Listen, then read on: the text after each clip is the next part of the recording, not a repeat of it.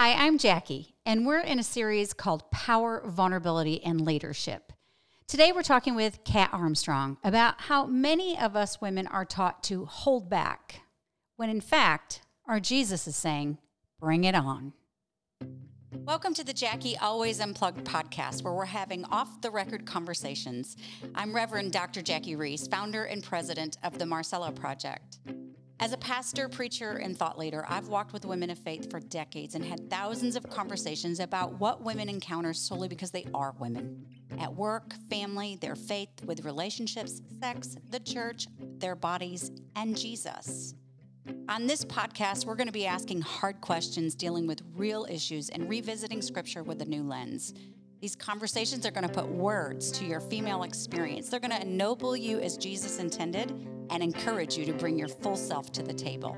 It's here we're going to reshape our view.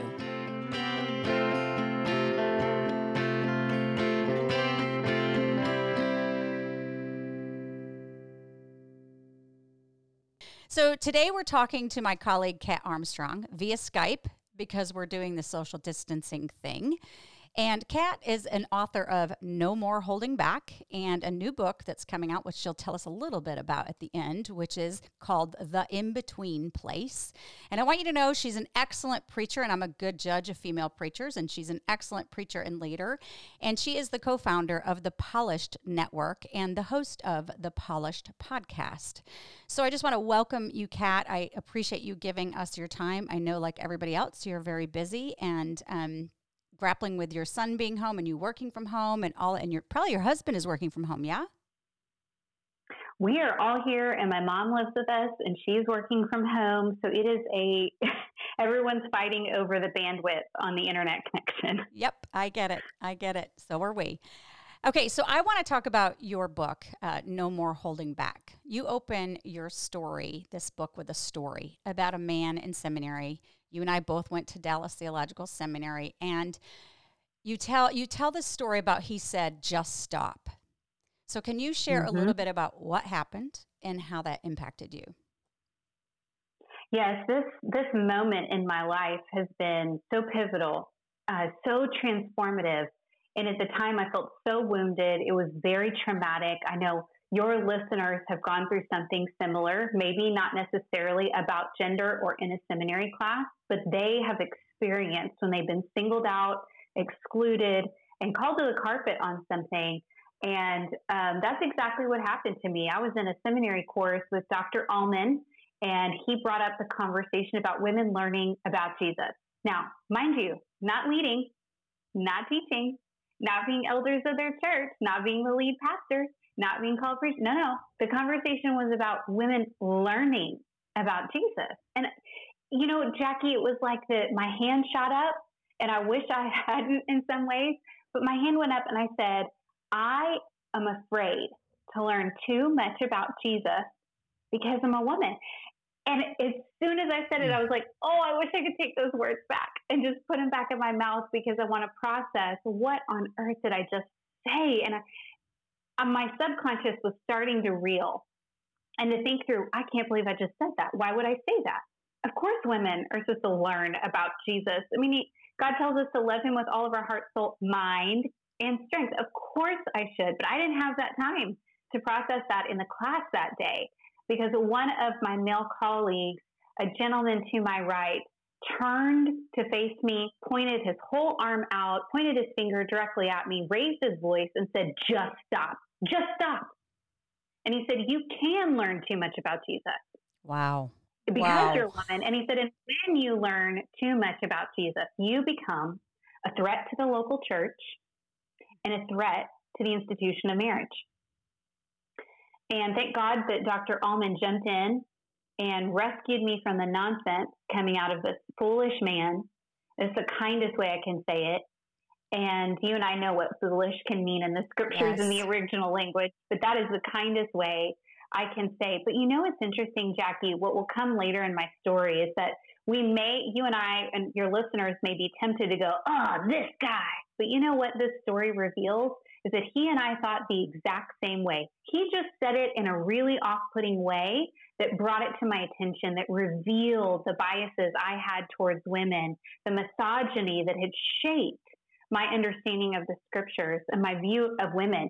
He and I felt the same way. Yeah. He just had so much conviction to say it out loud and to yell at me, which is totally inappropriate in every setting, like unequivocally wrong.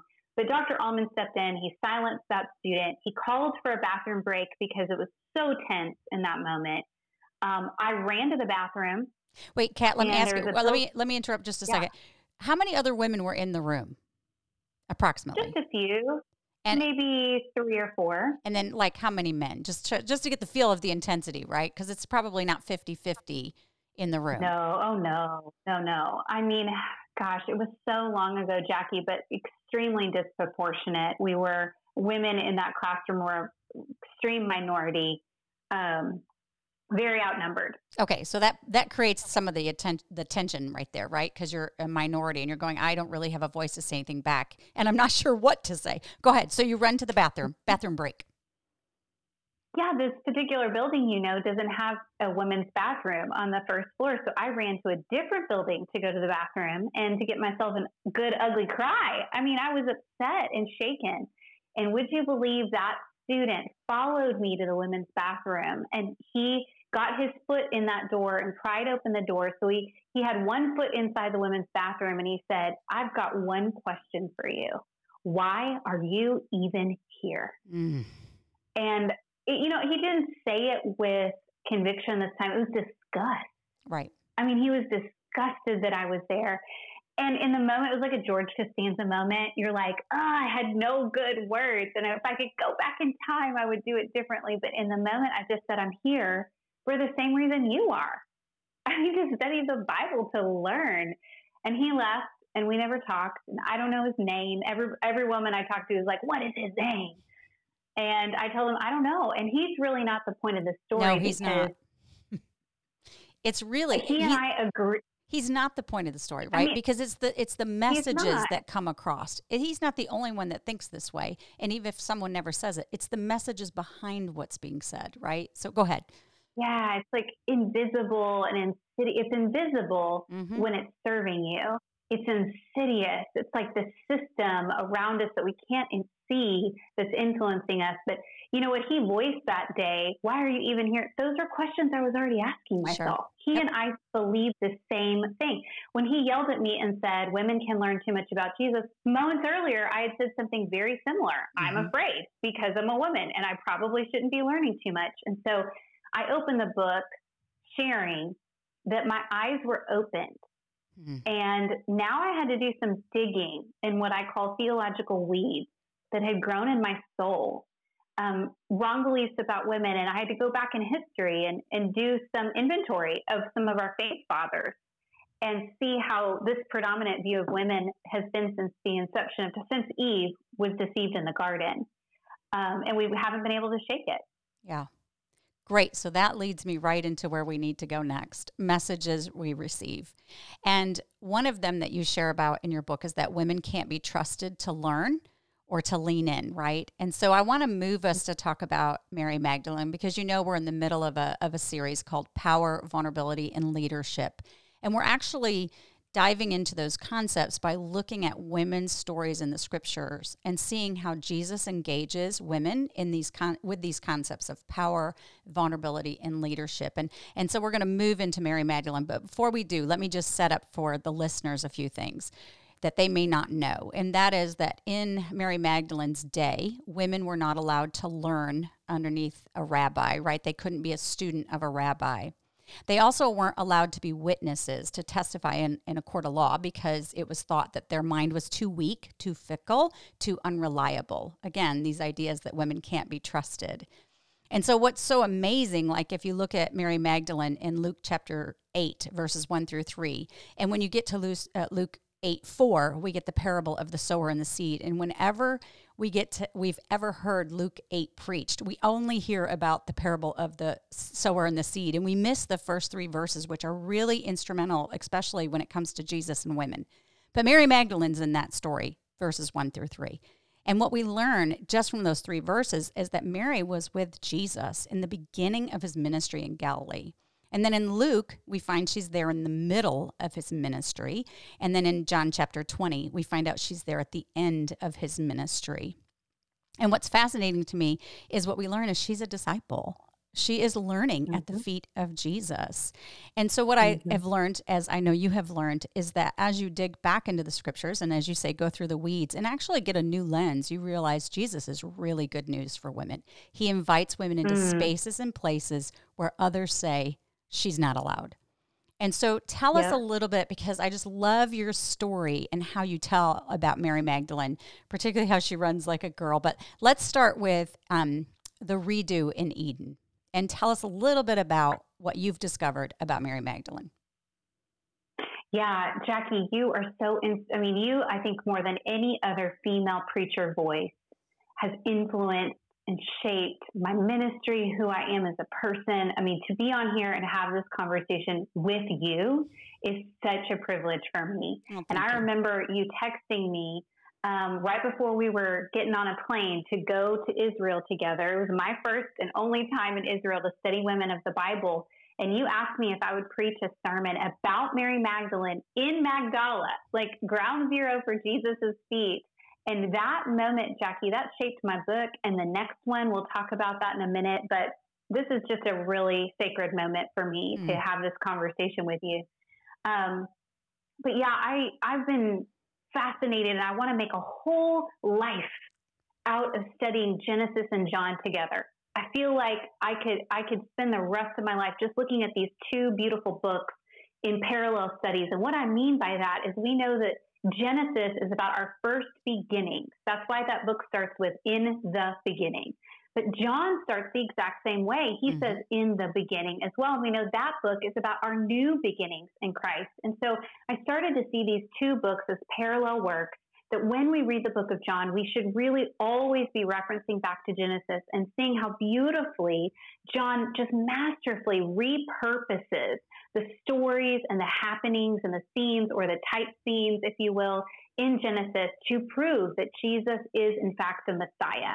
And so we feel that crescendo building in John's book, that with every chapter, with every sign, with every I am statement from John about Jesus, that Jesus is who Genesis said would be coming. And there's some progressive revelation happening. And so I started to look at these two books side by side. And when I read John 20, I realized that here we have another woman in another garden.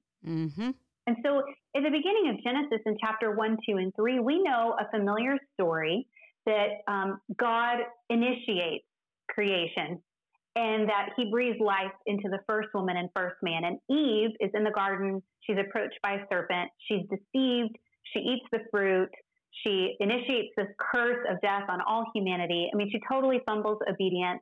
We know this story well. Her reputation carries into the New Testament when the Apostle Paul says women are easily deceived. And so I have carried that truth with me, that women are essentially doomed to follow in Eve's footsteps. And anytime I've read about Eve or heard about her, I mean, man, she really bears the brunt. What's fascinating is that Paul really places most of the onus on Adam in the New Testament. But for some reason, as a woman, what I have been receiving, the messages I've been receiving, is that Eve was easily deceived. All women are easily deceived. I'm doomed to fail God. I cannot be entrusted with the gospel. Look what happened when we put it in Eve's hand. Look what she did. And I think I heard from my enemy whisper, you're just like your mother Eve. You're just like her. And so I think that was really a curse on my life, that I had let the enemy speak those things over me. But when we put Eve's story side by side, as we would Genesis to John, we put Eve's story next to Mary Magdalene, we see a couple of fascinating things. They're both women, they're both in a garden, and they both have the most important situation in their life happen. And we zero in on these stories. And we've got Eve is in the Garden of Eden, while Mary Magdalene is at a garden tomb. So they're both in gardens. We've got Eve, who is placed inside the garden at God's initiative. But in Mary Magdalene's story, she comes to the garden by her own initiative. And the author, like John, makes sure to tell us that Mary Magdalene came while it was still dark outside. And we can assume that in Eve's garden, the lights had just been turned on by God, according to that story. And so what's fascinating is that Eve, she is facing a fruit-producing tree of life. And when Mary Magdalene goes to her garden, she is facing a tomb, the place of death, and there is no body in that tomb. And in Eve's situation, she initiates this curse of death on all people. But in Mary Magdalene's story, she runs with the good news that Jesus is risen from the dead. And she initiates the first preaching of the resurrection of Jesus. And so while in Eve's story, a serpent approaches her, in Mary Magdalene's story, we've got angels approaching her. We've got Jesus approaching her. You know, the serpent asks Eve cunning, undermining, doubt-filled questions. But the angels and Jesus ask Mary Magdalene compassionate questions, and they speak her name. Mm-hmm. And Eve is hiding in her naked shame. She's cast out of the garden, whereas Mary Magdalene's weeping without shame in Jesus' presence. And it's Jesus' clothes that are missing in the story. And so we catch. See that Eve is deceived in her story. Mary is commissioned. Eve rebels. Mary obeys. And so what happens in this retelling, this empty tomb scene in John chapter 20, are these beautiful words. In verse 11, it says, "But Mary stood outside the tomb crying, and she saw that the linens were there and Jesus was missing. And Jesus says to her after she's recognized him, 'Go and tell my brother that I'm ascending to the Father.'" And the crazy thing is, Jackie, she does. It says in verse 18, Mary Magdalene went, and she announced to the disciples, "I've seen the Lord," making her the first gospel preacher in the New Testament, considered the apostle of the apostles by many early church.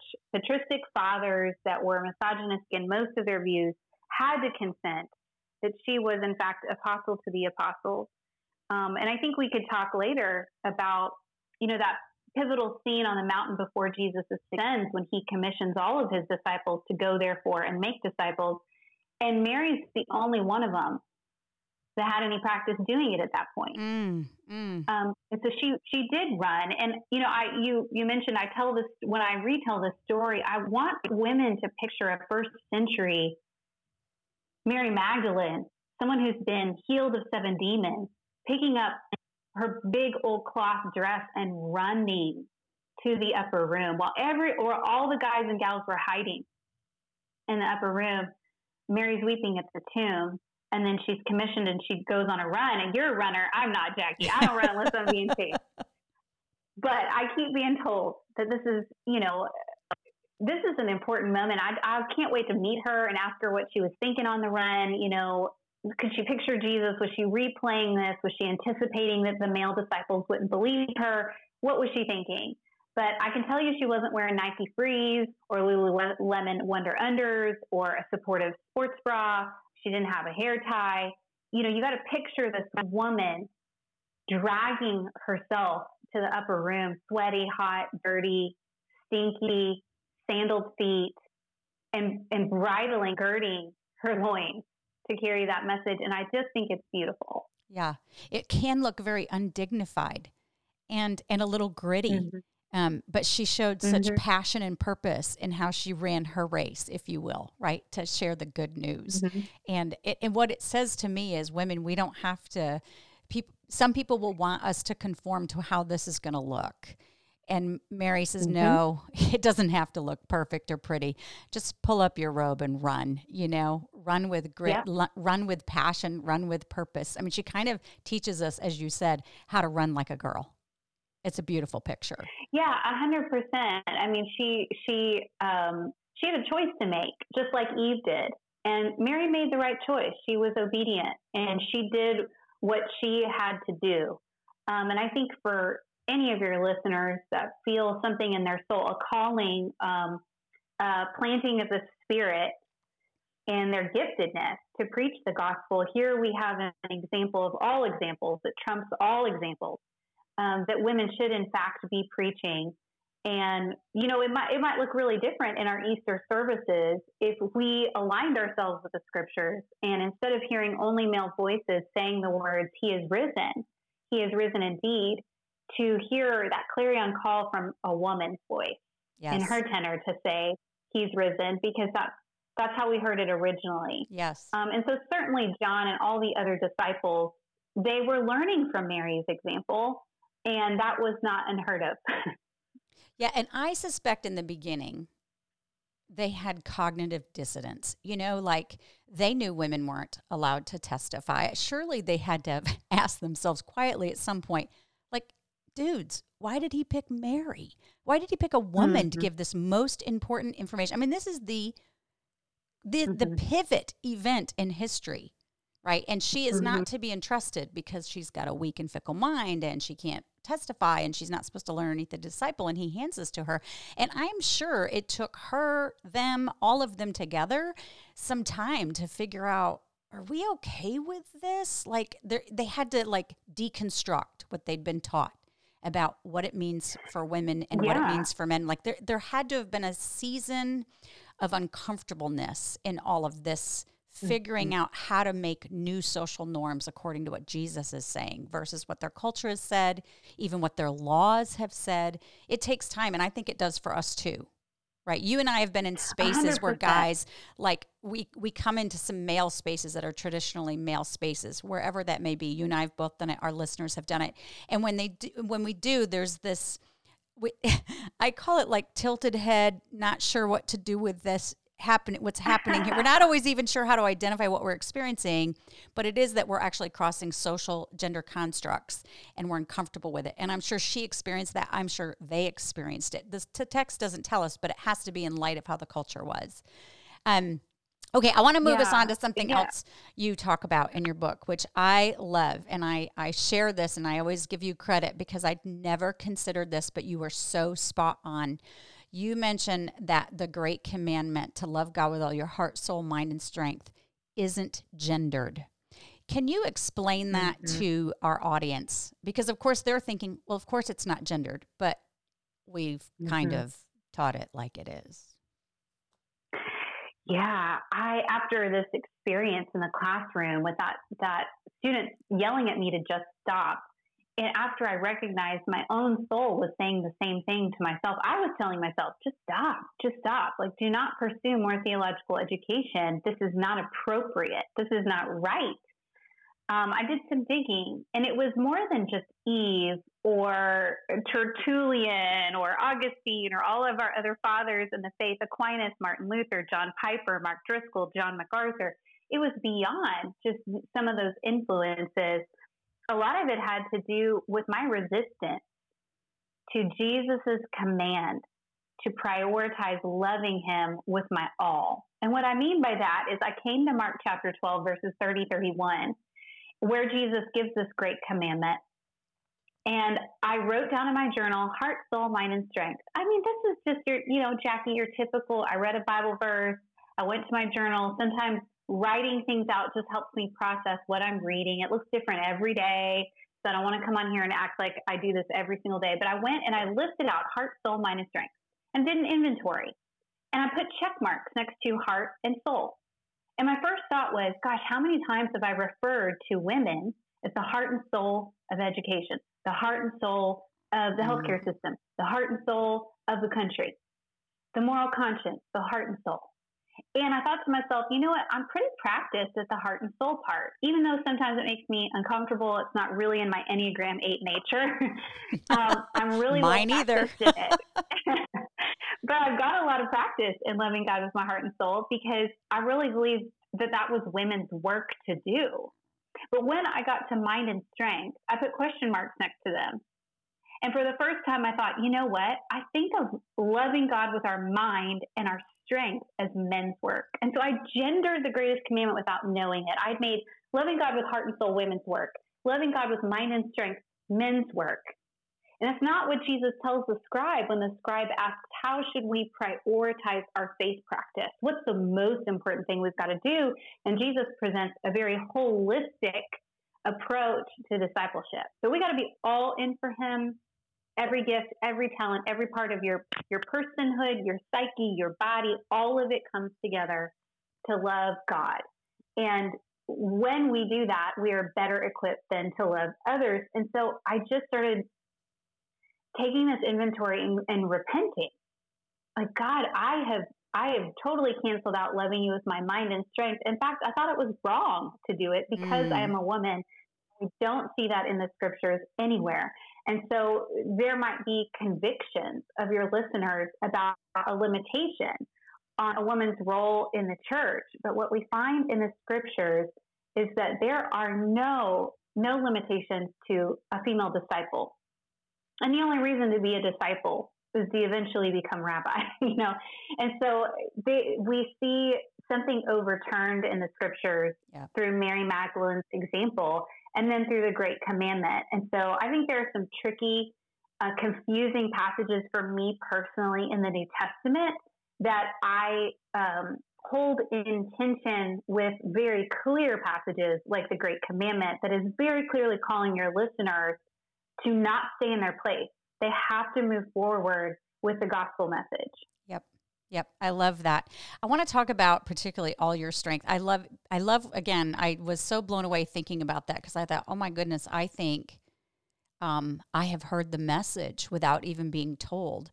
Jackie, develop your heart and your soul, but don't think of yourself as strong through strength in mind, right? And the truth is, I am actually like you. I'm an 8, and I'm married to an 8 too, so that's really interesting. But it's a lot. But I'm actually a thinker, and my mind is really where I do most of my work for Jesus.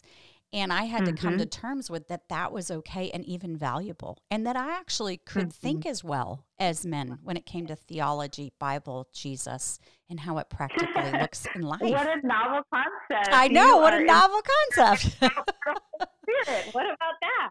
Yeah. So I want to talk a little bit about loving God with all your strength, because you mentioned earlier that in the early church, Mary Magdalene was historically known as the apostle to the apostles.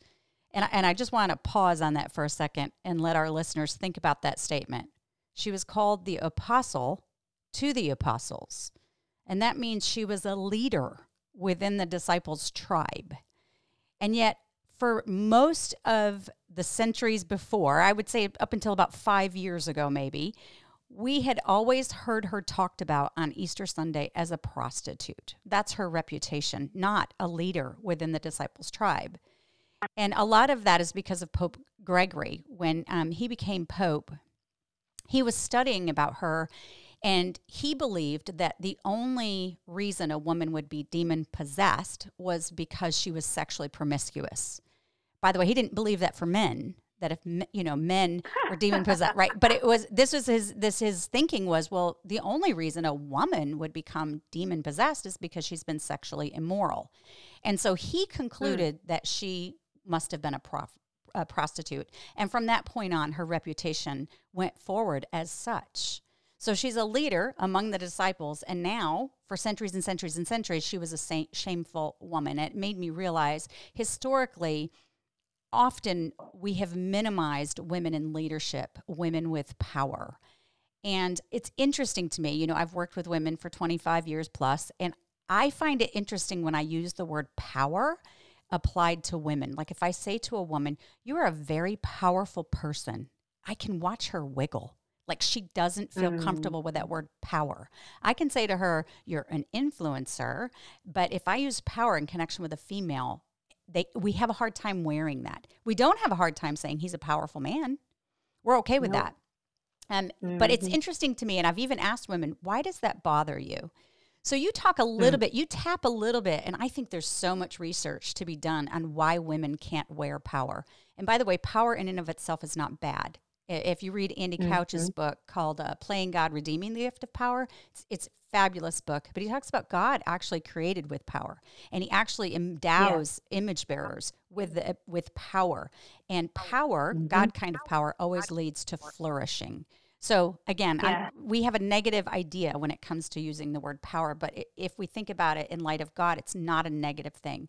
So you share a little bit about what you've discovered about women in power. I even have the book page on there in case all the women want to go to your book and read this particular section. It's on page 129 through 137. So fire away and tell us what you learned. Yeah, I think somewhere along the way, we started to believe that women are not supposed to be powerful, which is the result of becoming strong. So when Jesus says we are to love God with all of our strength, you have to play that out. What will happen if we get really good at loving God with all of our strength? We're going to grow strong, and strength produces power, whether it's strength of will, strength of mind, strength of heart, strength of conviction. This leads to a very powerful sense that there needs to be justice in our world, which creates flourishing for people. But somewhere along the way, it became okay for men to have power and not for women. And in 2018, there was a Pew Research study that said Americans are much more likely to use the word powerful in a positive way to describe men over women. So when powerful is used to describe women, 92% of the people polled thought that's a negative thing. But when we ascribe that to a male, it's 67% positive.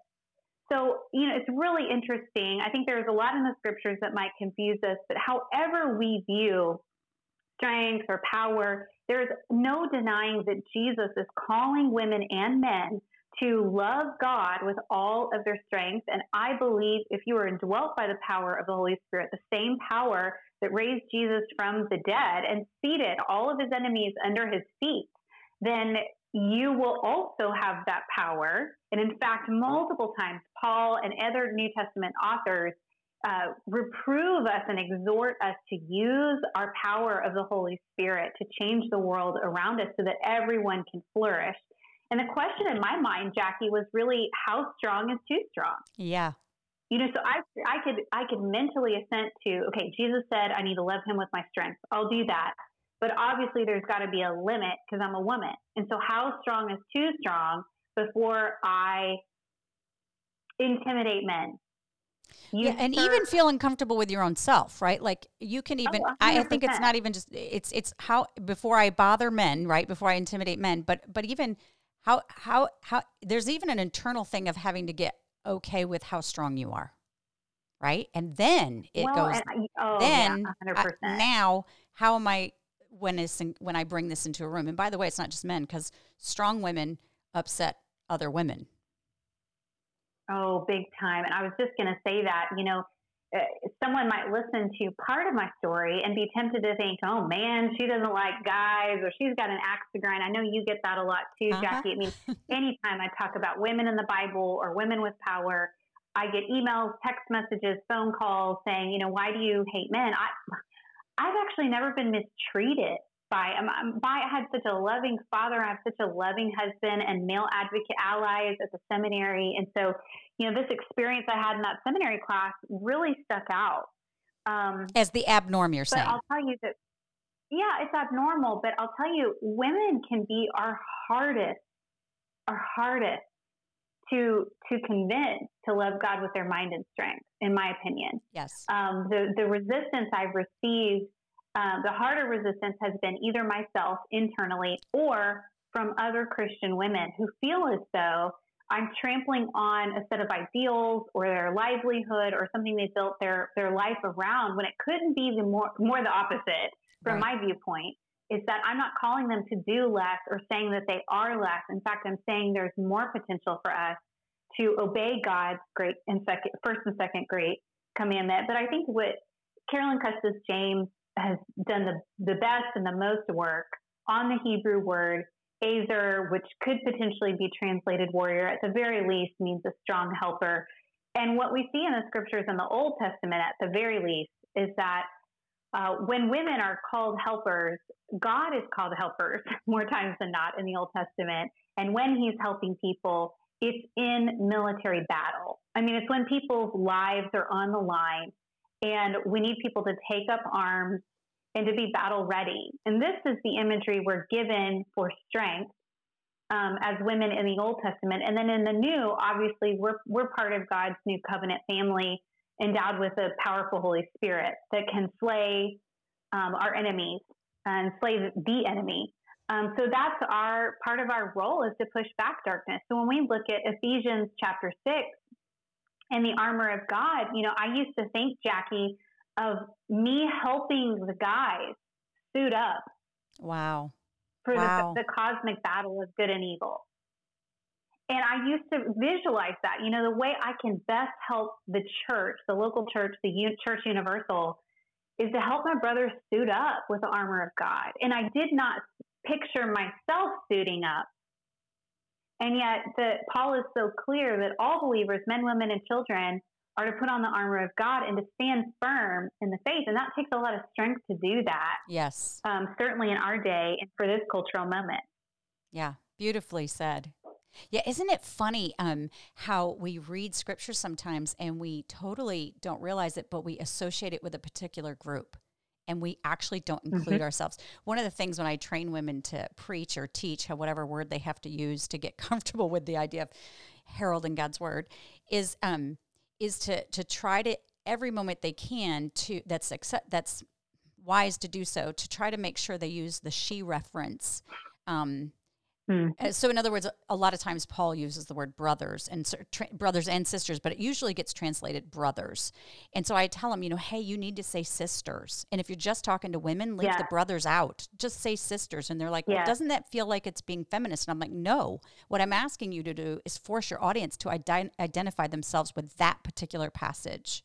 Because if you say brothers, well, I'm sitting in the audience and I'm a sister. And so I can kind of go, I'm not responsible for what he's talking about right there. I can hang back and disassociate from the passage, Yeah, 100%. I was just talking to Kristen Padilla about this, and she's a theologian and got her PhD.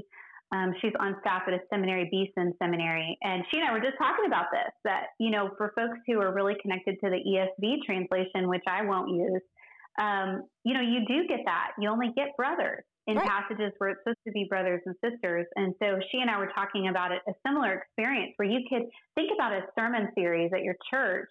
You could go weeks without feeling any application points to the text if you're only reading brothers. Right.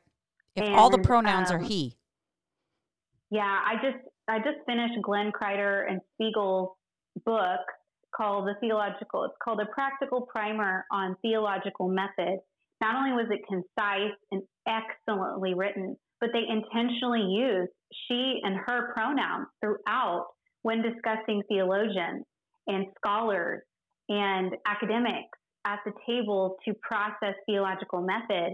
And I texted them both and just said, thank you. Yeah. I mean, even something as simple as that, I felt included while I was in the learning process, which of course is the point. Right. But it's revolutionary when we start to see, God wants to speak to me through the scriptures. Right. Not just my brother. Right. We don't want to give women the freedom, I'm going to say it bluntly, to be lazy and to not have to associate themselves with what Jesus is saying in a particular passage. No, he wants you to wear that coat. Just like your brothers, put it on. You're supposed to wear it just like them, So that's it's not about like trying to like get the female thing out there. It's like, no, actually, I want my sisters to engage Jesus fully and whatever it takes to help them hear and to actually taste and see that he is good, So, all right, we have got to close up, but I want to ask you before we finish. There's women here who have power to bring flourishing to the world in which they live and move. They're gifted to lead in all different kinds of capacities. And so in light of what you've learned, both in your own life and the lives of women in Scripture that you've been studying, what do you want to say to them? I would say throw caution to the wind. Run as absolutely fast as you possibly can with the gospel message, as if lives depended upon it, as if you were emboldened by the Holy Spirit, and go wherever he calls you. I've made a choice very recently, and I mean very recently, that when I get asked to do something for God, I will say yes. And if that upsets anybody for any reason, they will have to deal with God on that. So I would just say run as fast as you can with that gospel message and throw caution to the wind. I love it. That's what Jill Briscoe said to me. One time I asked her, I said, Jill, if you had to tell me one thing, particularly because I was a pastor and I was married to a pastor. And so we were both running 150 miles per hour. And I hadn't seen that example very much, a husband and wife doing the same kind of thing in ministry anyway. And so I said, and I always had people kind of telling me, hold back, Jackie, slow down, just what are you doing running that race so fast, And I asked Jill, if you had one thing to say to me, what would it be? And she goes, we're in a football game, and she meant soccer because she's English, but we're in a soccer game, and the it's tied, and you're running the ball down to the goal. Run it as fast as you can and win the game. And I was like, oh. Yeah. And it was so freeing to have this woman say to me, no, don't run slower, run faster, harder, run your race to win, So I hear you saying that. Okay, before we go, I'd love for you to share with us about your new book that's coming out. Tell us what it's about and why you thought it was important to write it, and who do you want to read it? Like, who really needs to hear this? Okay, Jackie, I'm so hyped about this moment right now because I don't know if you've even heard this yet, but there was a moment when you and I were in Israel, and it was Mother's Day. We rode an armored bus on Mother's Day while Gaza is being bombed. And we get to modern day Samaria. And our tour guide, while you were in Israel, he said this really casually. Ronnie said, okay, you guys, we are in modern day Samaria. This is where Dinah would have been raped. And now we're going to hear from Dr. Jackie Reese. Or this is where Mary, the woman at the well story would have happened. Yep. And now we're going to hear from Dr. Jackie Reese, and she's going to talk about Dinah's rape. And you got up to teach, and I have all these copious notes. But this moment in my mind where I was like, wait a minute, time out. Are you telling me that this general area we call Samaria, more particularly Sychar or Shechem, is the same place? So Dinah's story took place, her rape took place in a similar place as the woman at the well story. I need to go look at these two. Again, it's Genesis and John.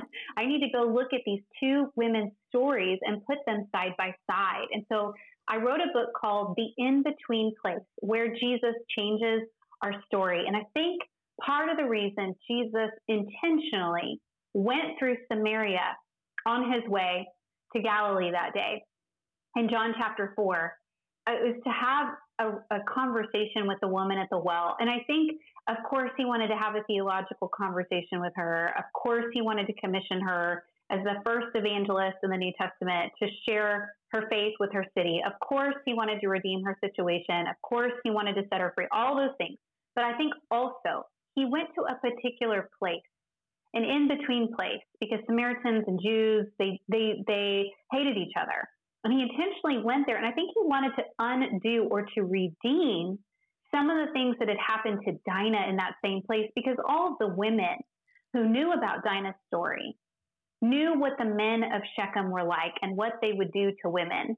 And I think these two women's stories are really connected. So I spend the entire book talking about the woman at the well, and 7 or 8 different ways Jesus redeems the woman at the well situation. And I connect it to Dinah's rape in Genesis 34. So I think it's really the book is for anyone who feels like they're in an in-between place, like they're between a rock and a hard place. If they look right, they are going to scrape their face on an immovable boulder. If they look left, they will see nothing but darkness. And I think a lot of people feel that right now in COVID-19 tide, is what I'm calling it, COVID tide. We're feeling that.